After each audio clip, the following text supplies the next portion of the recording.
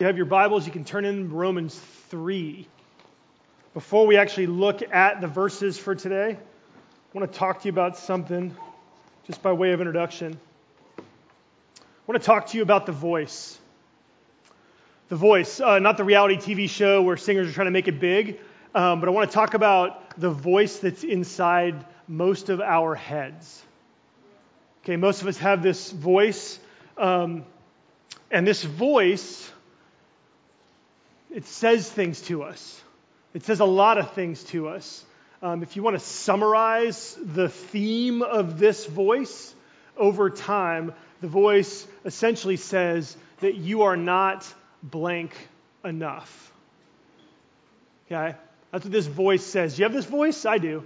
This voice says you're not blank enough, you're not good enough, you're not smart enough, you're not skinny enough, you're not productive enough, you're not successful enough, you're not attractive enough, you're not popular enough. This voice tells you that because of these things, your life doesn't matter. This voice tells me, it may tell you, you don't matter. And this voice, the problem with this voice is that this voice has evidence.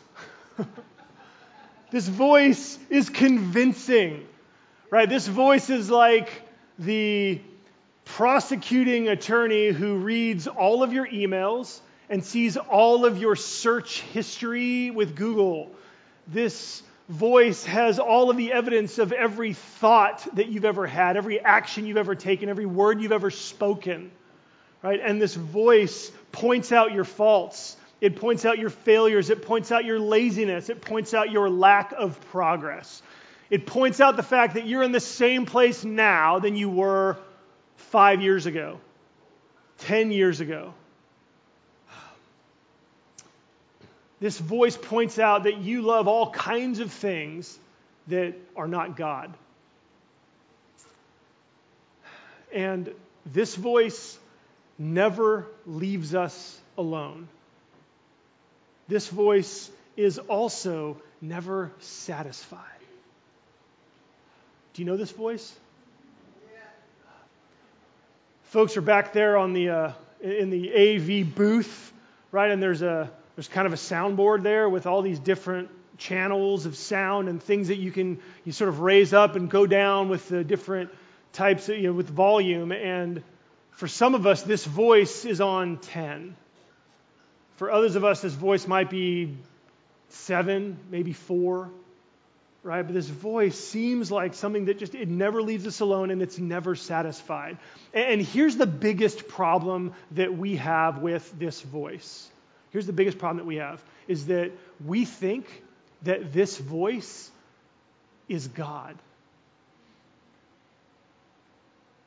We think that voice that plays in our heads is actually the voice of God, and that this is God's heart toward us. These are God's thoughts toward us. And that is a huge, huge problem, because actually, this voice is a mixture of lots of different things. Okay? Sometimes this voice is our conscience, holding us to whatever standard we think is right.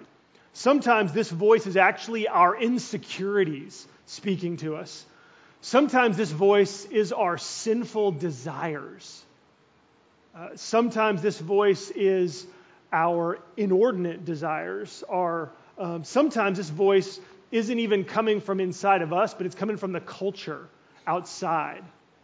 And sometimes this voice is actually the devil or a demonic force that's trying to tempt us to do things. And so to summarize, this voice that's in your head, if you could connect to anything that I've just described, this voice that's in your head is the world, it is your sin, and it's the devil. Sometimes all three, sometimes one, sometimes two. But here is, I think I already said the most important thing, but this is even more important than what I said before. The thing that's key about this, it's related to what I said before, is that this voice in your head is not God's voice. This is not God talking to you. This is not how God talks to you. This is not who God is or what God thinks. That voice is not God. And what you need to know today what we all need to hear is that if God doesn't speak to us, that voice that's in our heads will become our God. It will take over and control more and more and more of our lives. If God doesn't speak, then in different ways, our lives will become a rat race, like a treadmill that we will never be free of. But God has spoken. Okay, we actually do have God's voice. God speaks into our lives. God speaks into our minds and our hearts to silence that voice and to replace it. And this changes everything.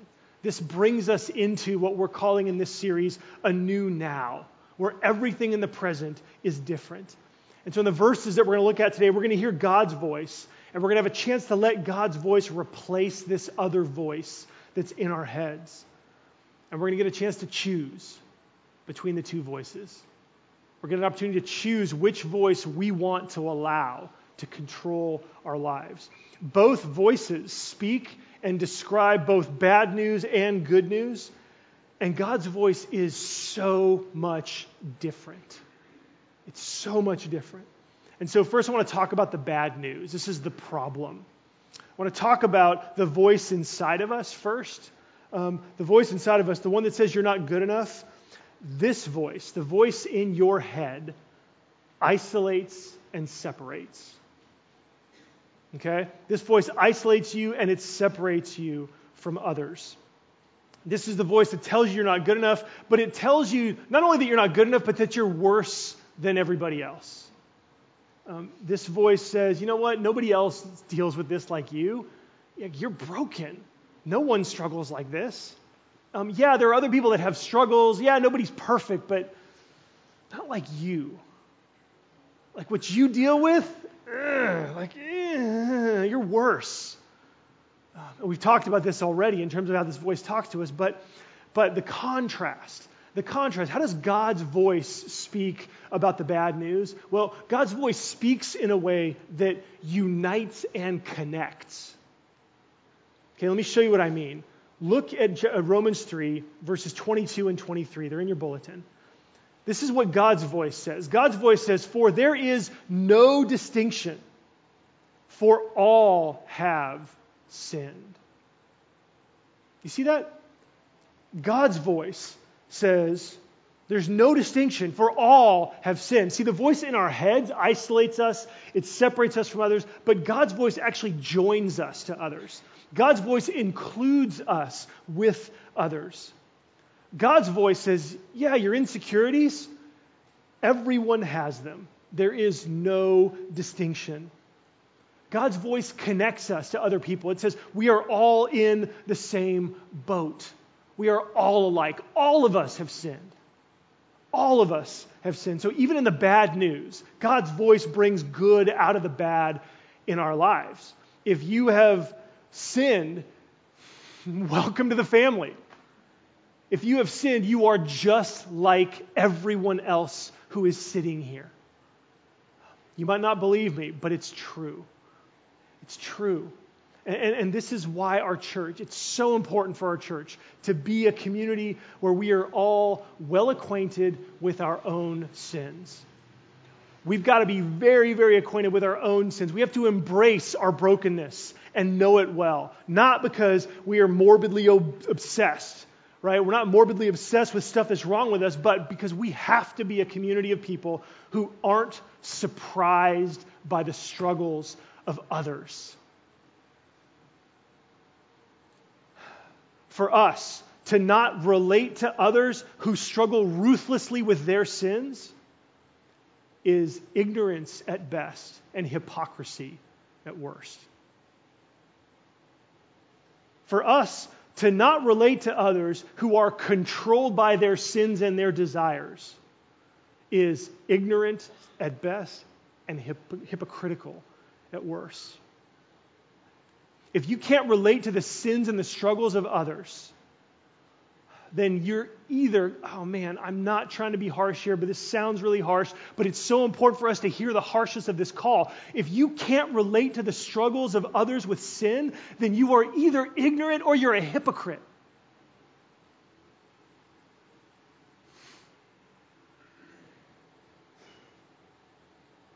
Because when we can't relate to the sins and the struggles of others, when we can't show them that we understand what it's like to have things going on inside of us that God does not want, does not like, and yet be able to do nothing about it, when we're not fully acquainted, when we can't identify with the experience of saying, this is in me and I hate it and I don't know what to do about it because everything I've ever tried to do doesn't change a thing.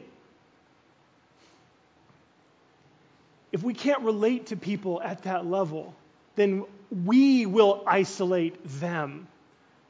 Then we'll convince them that that voice in their head that is not God actually is the voice of God because it's now being heard by someone in the church.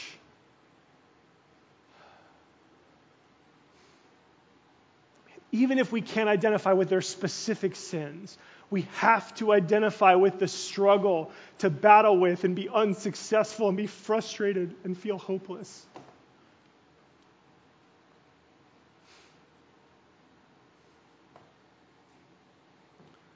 Friends, this is why most of the people in the LGBT community who want God don't want the church. Because we act and we talk like we don't understand what it's like to have stuff inside of us that isn't part of God's design. We talk and we act like we don't have an orientation that is flawed and fallen from God's design. Man, all of us have things that we are born with that are out of step with God. All of us have things that we have to cut out of our hearts and cut off from our lives. Right? Jesus said, if your right hand causes you to sin, cut it off. If your right eye causes you to sin, pluck it out. He's talking to everybody. There is no distinction. For all have sinned.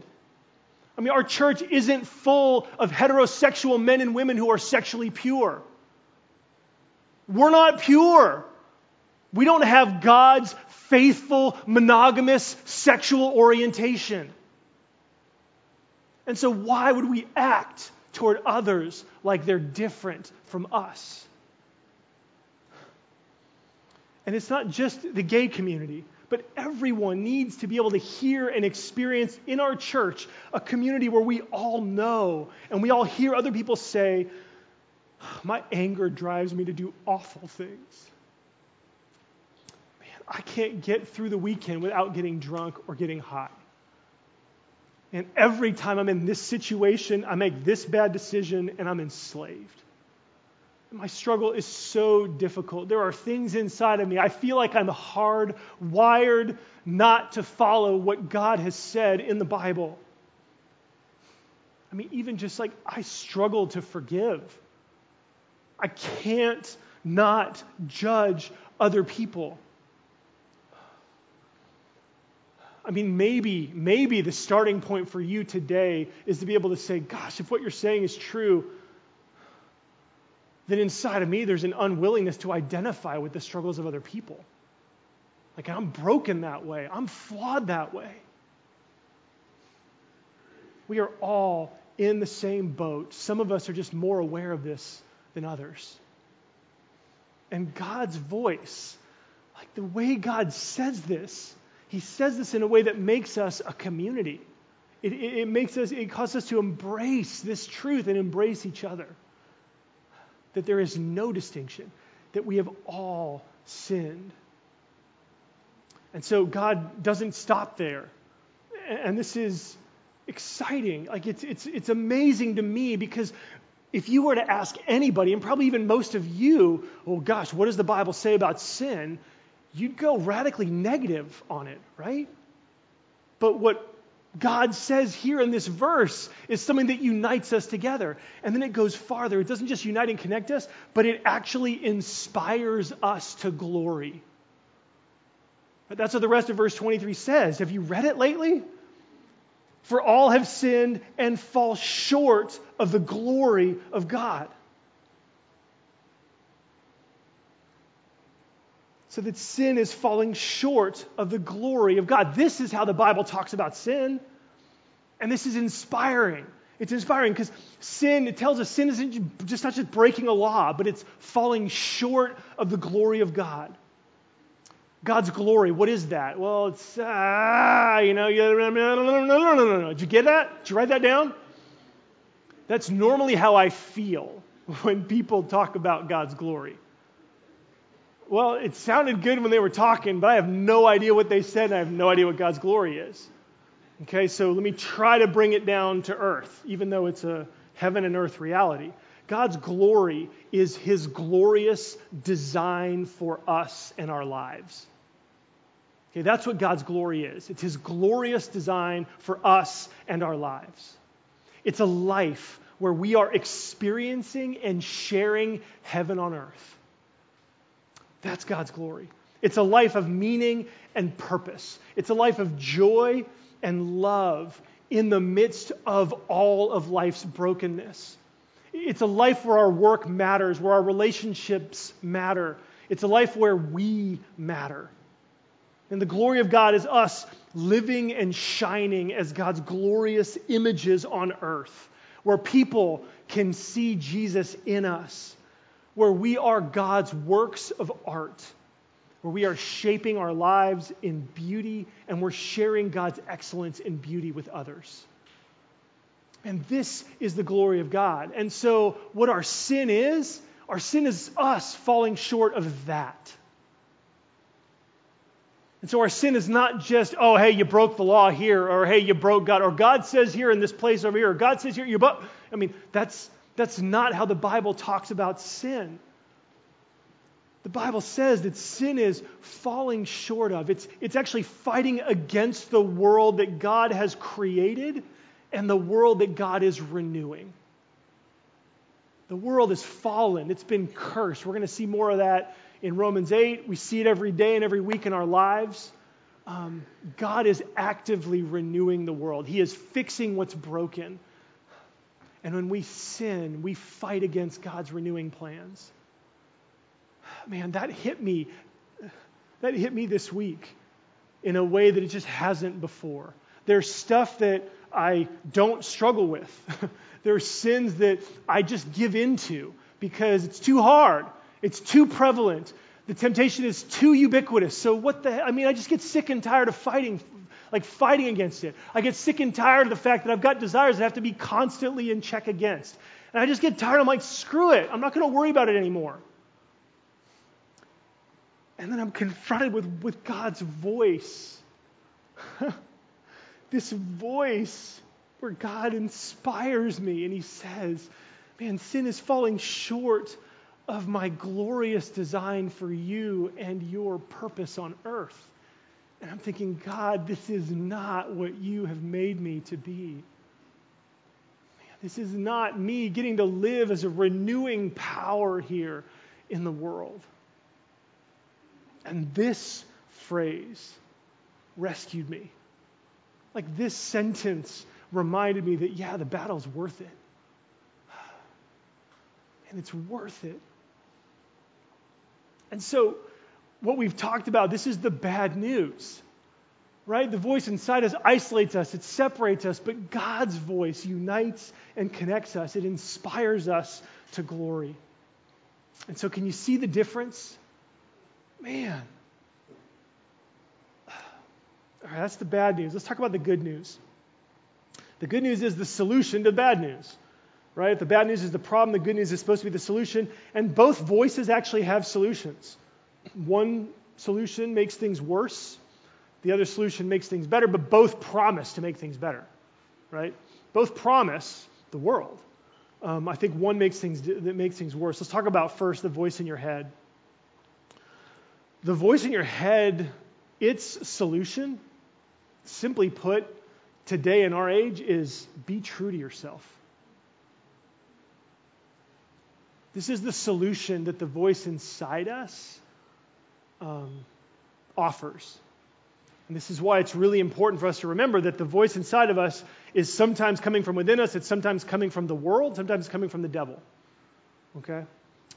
This is the gospel of the world. This is the good news that is being offered to you 3,000 times a day in advertising, in billboards, in media, Everywhere we look, this is the gospel of the world. You need to be true to yourself. No one can or should tell you what to do. You just need to accept yourself. That's the problem. The problem is that you haven't come to a place where you have accepted yourself. Just be whoever you are, whoever you want to be. That's the road to happiness. And if you do that, you'll be free. You'll be free. You're in charge. You are free. You're getting what you want. Being yourself. You're free to think that you're finally good enough doing what you want. The challenge is that this voice inside of us knows that this feeling of being true to yourself doesn't last. It actually can't silence the other elements of its own voice that nag us and tell us that we're not good enough. And so it has to say more, and it does. The voice inside of us also offers to us as a roadmap to happiness. It tells us this: hey, just get a little more. Get just a little more. Just a little more money, and you'll be happy. Just one size smaller. You'll be happy. Just one more hit. This time, it's going to be awesome. The next sexual encounter, the next relationship, the next promotion will finally make you happy. This is the promise. And the last thing, the voice in your head, that voice that comes from the world, it comes from your sin, it comes from the devil, it has one more thing to say to us. It says this, it says, try harder. It says, try harder. And in this, I think, we see the wickedness of this voice unveiled. Because this is the place where its abusive nature is revealed. Okay, because here is when things don't work out, the voice in your head says, it's your fault. This is your doing. You didn't try hard enough. This is on you. You're a failure. And so we redouble our efforts. We're overcome with shame. We feel isolated again.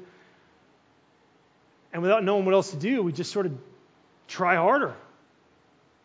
We try harder. We try to get a little bit more. But friends, all of this is a lie. Like all of this. There's truth like weaved in. There's enough truth to make it tantalizing. There's enough truth where you like can have an experience. You're like, oh, I think this might be right. There's something that draws us into it. But can you see how this voice enslaves you? It drives you further and further away from God.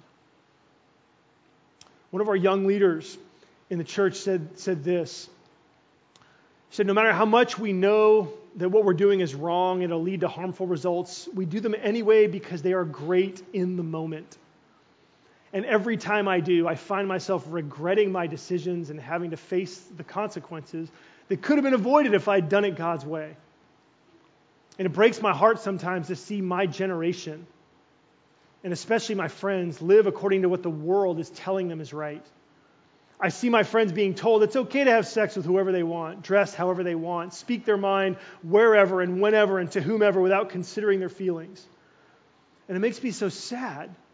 I know that all these things are not going to produce a full and happy life, and I can actively see it affecting them in negative ways. But what makes me even more sad is that my voice is not stronger than the voice of all society deeming what is right and what is wrong. So all I can do is pray and leave it up to the Lord. It's good. It's good. I would add to the prayers that you, if you have experienced God's voice, you can also begin to share God's voice with others. And so what does God have to say? What is the solution from God's voice? Well, it's verse 24. Verse 24, it says, there's no distinction, for all have sinned and fall short of the glory of God and are justified by His grace as a gift. And God's voice is so different. God's voice begins with the word justification. It's this word justified in verse 24. What God's voice says to us says, I forgive and accept you. This is what God says. God's voice says, I forgive and accept you. And this is what justification is. God says, look, the answer is not to further enthrone your thoughts or your desires or your personality or your orientation. The answer is to come with brutal honesty to me with who you really are and find forgiveness. The answer is to come to me, the only one whose acceptance of you can change everything. When you believe in Jesus, when you put your faith in Him, when you commit to following Jesus, the first thing that God does is to justify you. And this is a law court term. God, the judge, is presiding over our lives. The evidence is in and we are guilty. But God declares that we are righteous. God declares that we are in the right.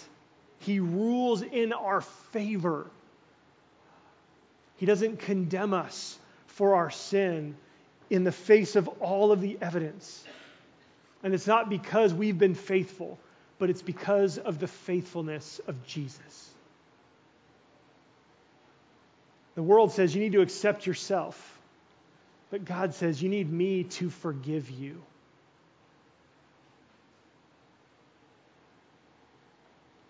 God says, and I accept you in Jesus.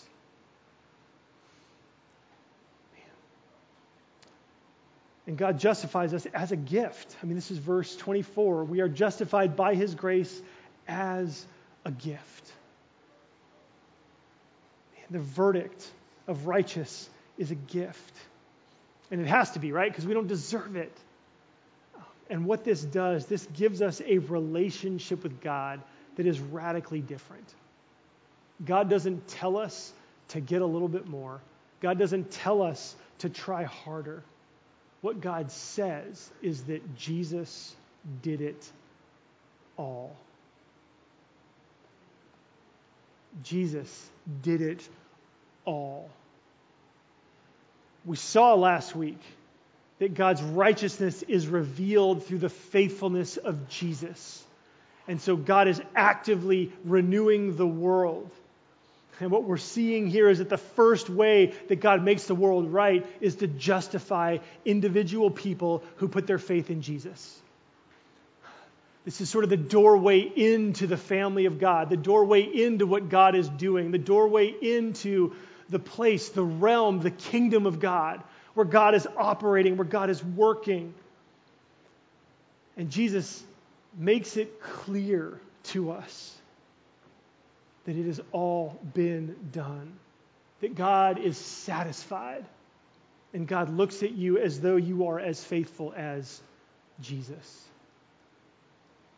There was a book written in the 1600s called The Marrow of Modern Divinity by Edward Fisher, and I'm going to read you a quote that will make you think I'm preaching, but I'm just reading from a book. That's what he says. Since you have believed, you are now wholly under the gospel. No one can say to you now, do this duty and avoid this sin, and God will justify you and save your soul. And if you don't, God will condemn and damn you. No, no, no. You who are justified are now set free from the commanding and condemning power of that covenant of works.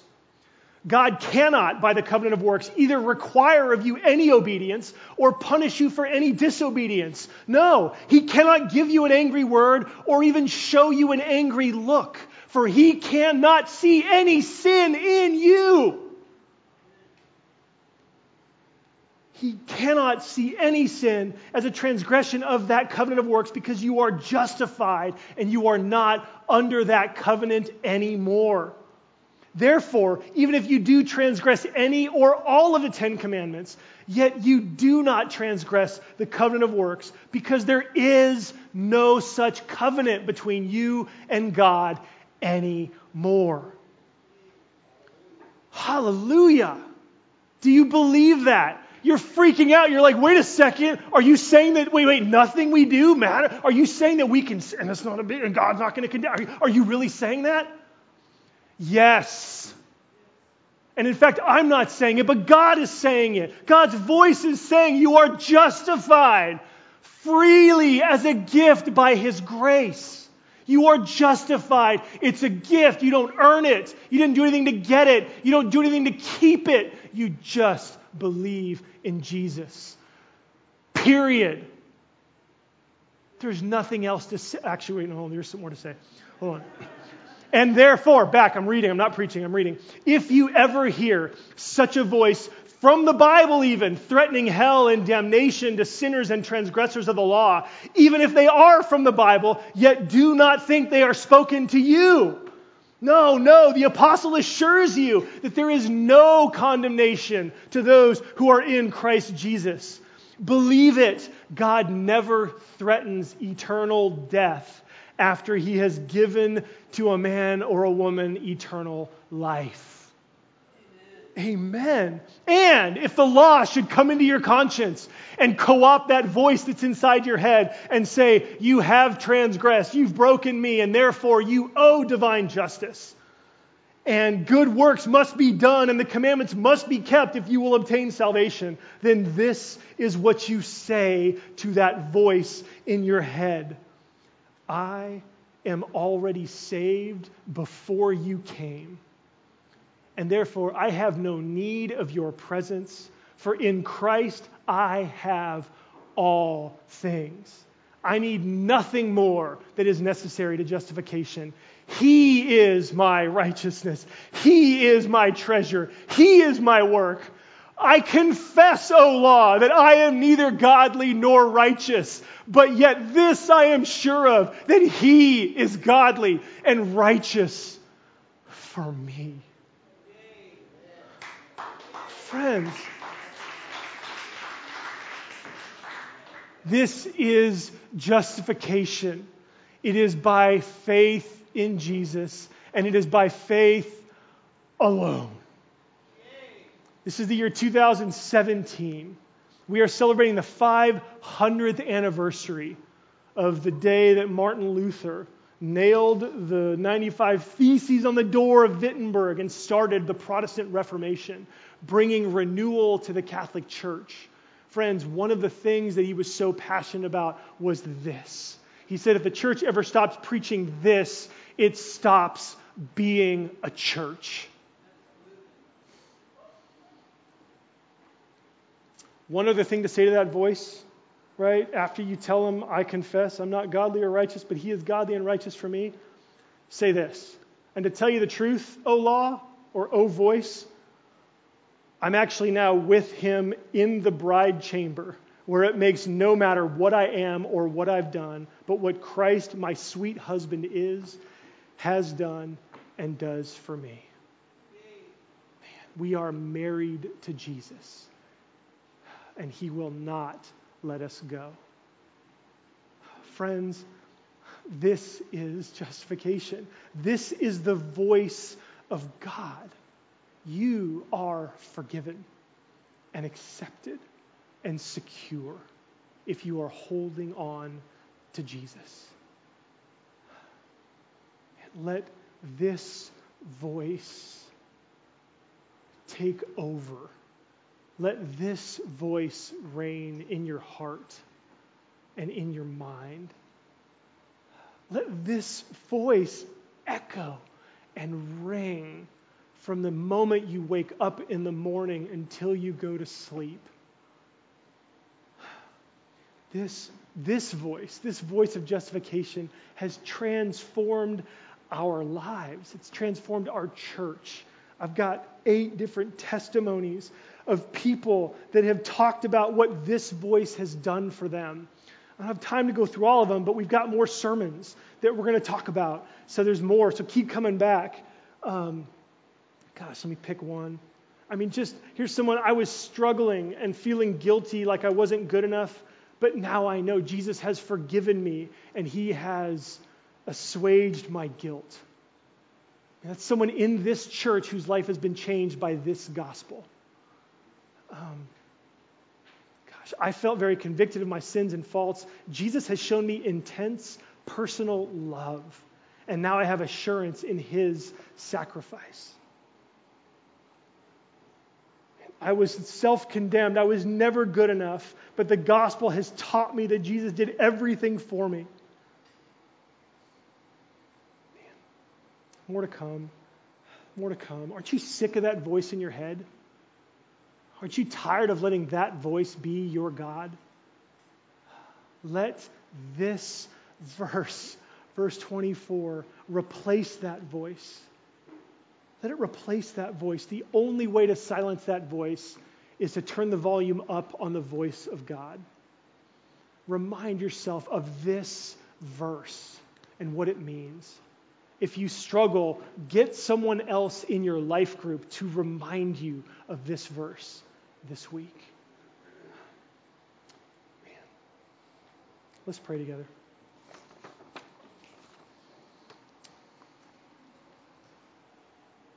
Heavenly Father, thank you for exposing the lies that we so often come to believe. Please replace the lie with your truth. Father, thank you. We wouldn't even trust ourselves to make something like this up. It sounds so ridiculous if you didn't tell us this. We would never have assurance that this could possibly be true. And so continue to rescue us from ourselves, from that voice. Help us to identify the lies in that voice and replace it with this truth, that you love us, that you accept us, that you have lived and died for us. Jesus, there are people here who haven't yet trusted you. That voice in their head is dominating their lives in different ways. Set them free. Help them confess that they've lived apart from you and your voice and commit their lives to you. And for those of us who are in your family, Jesus, help us.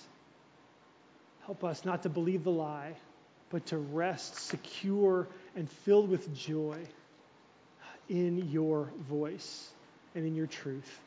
We pray this, Jesus, in your name. Amen.